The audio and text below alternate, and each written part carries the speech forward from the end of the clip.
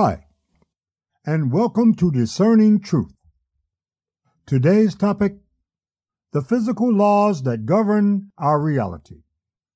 But first, let me credit today's featured music, Dust in the Wind by Kansas. Thanks for stopping by.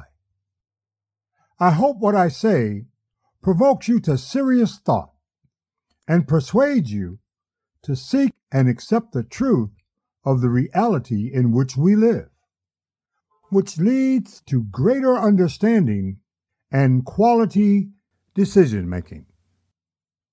Have a fabulous day. I close my eyes only for a moment, and the moment's gone. All my dreams pass before my eyes, a curiosity,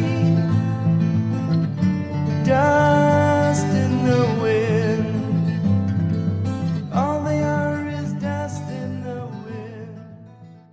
There are no divine secrets, no miracles, nothing supernatural. There's only that which we understand, that which we are yet to understand, and that which we will never understand. All that exists and can ever exist, regardless of whether we understand, exists because the physical laws that govern this reality support its existence. Whatever they are, the physical laws that govern this reality are responsible for how our reality functions. Whether we know what these laws are or understand them is not relevant to their actions.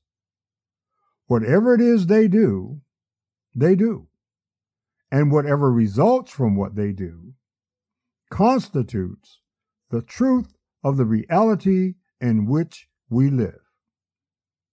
No matter our religion, philosophy, or beliefs, the truth of this reality remains unchanged.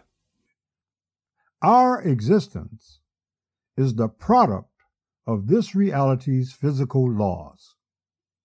Our physiology, consciousness, and all that we know and all that we do not know about ourselves are in harmony with how this reality functions and governed by its physical laws. Nothing can exist in this reality without their support, and nothing can occur in this reality that they do not support. Every claimant of divine revelation or divinity, from the great Hindu sages to Buddha, to Moses, to Jesus, to Muhammad, and all the other ancient teachers, thinkers, and philosophers in between, has one thing in common with all the people who lived during their time. They are all dead. If Jesus existed and lived during the time the stories about him said he lived, and died by crucifixion or any other means, based on what we currently know about what the physical laws that govern this reality supports, there was no resurrection. Therefore, neither will there be a second coming. That those whose believers considered them gods or divine beings have died as all others who have lived during their times have died speaks little about the veracity of their claims and volumes about the truth of the reality in which we live. We are born, we live, and we die. That is the truth. All else is speculation. Thanks for listening. Same old song, just a drop of water in an endless sea.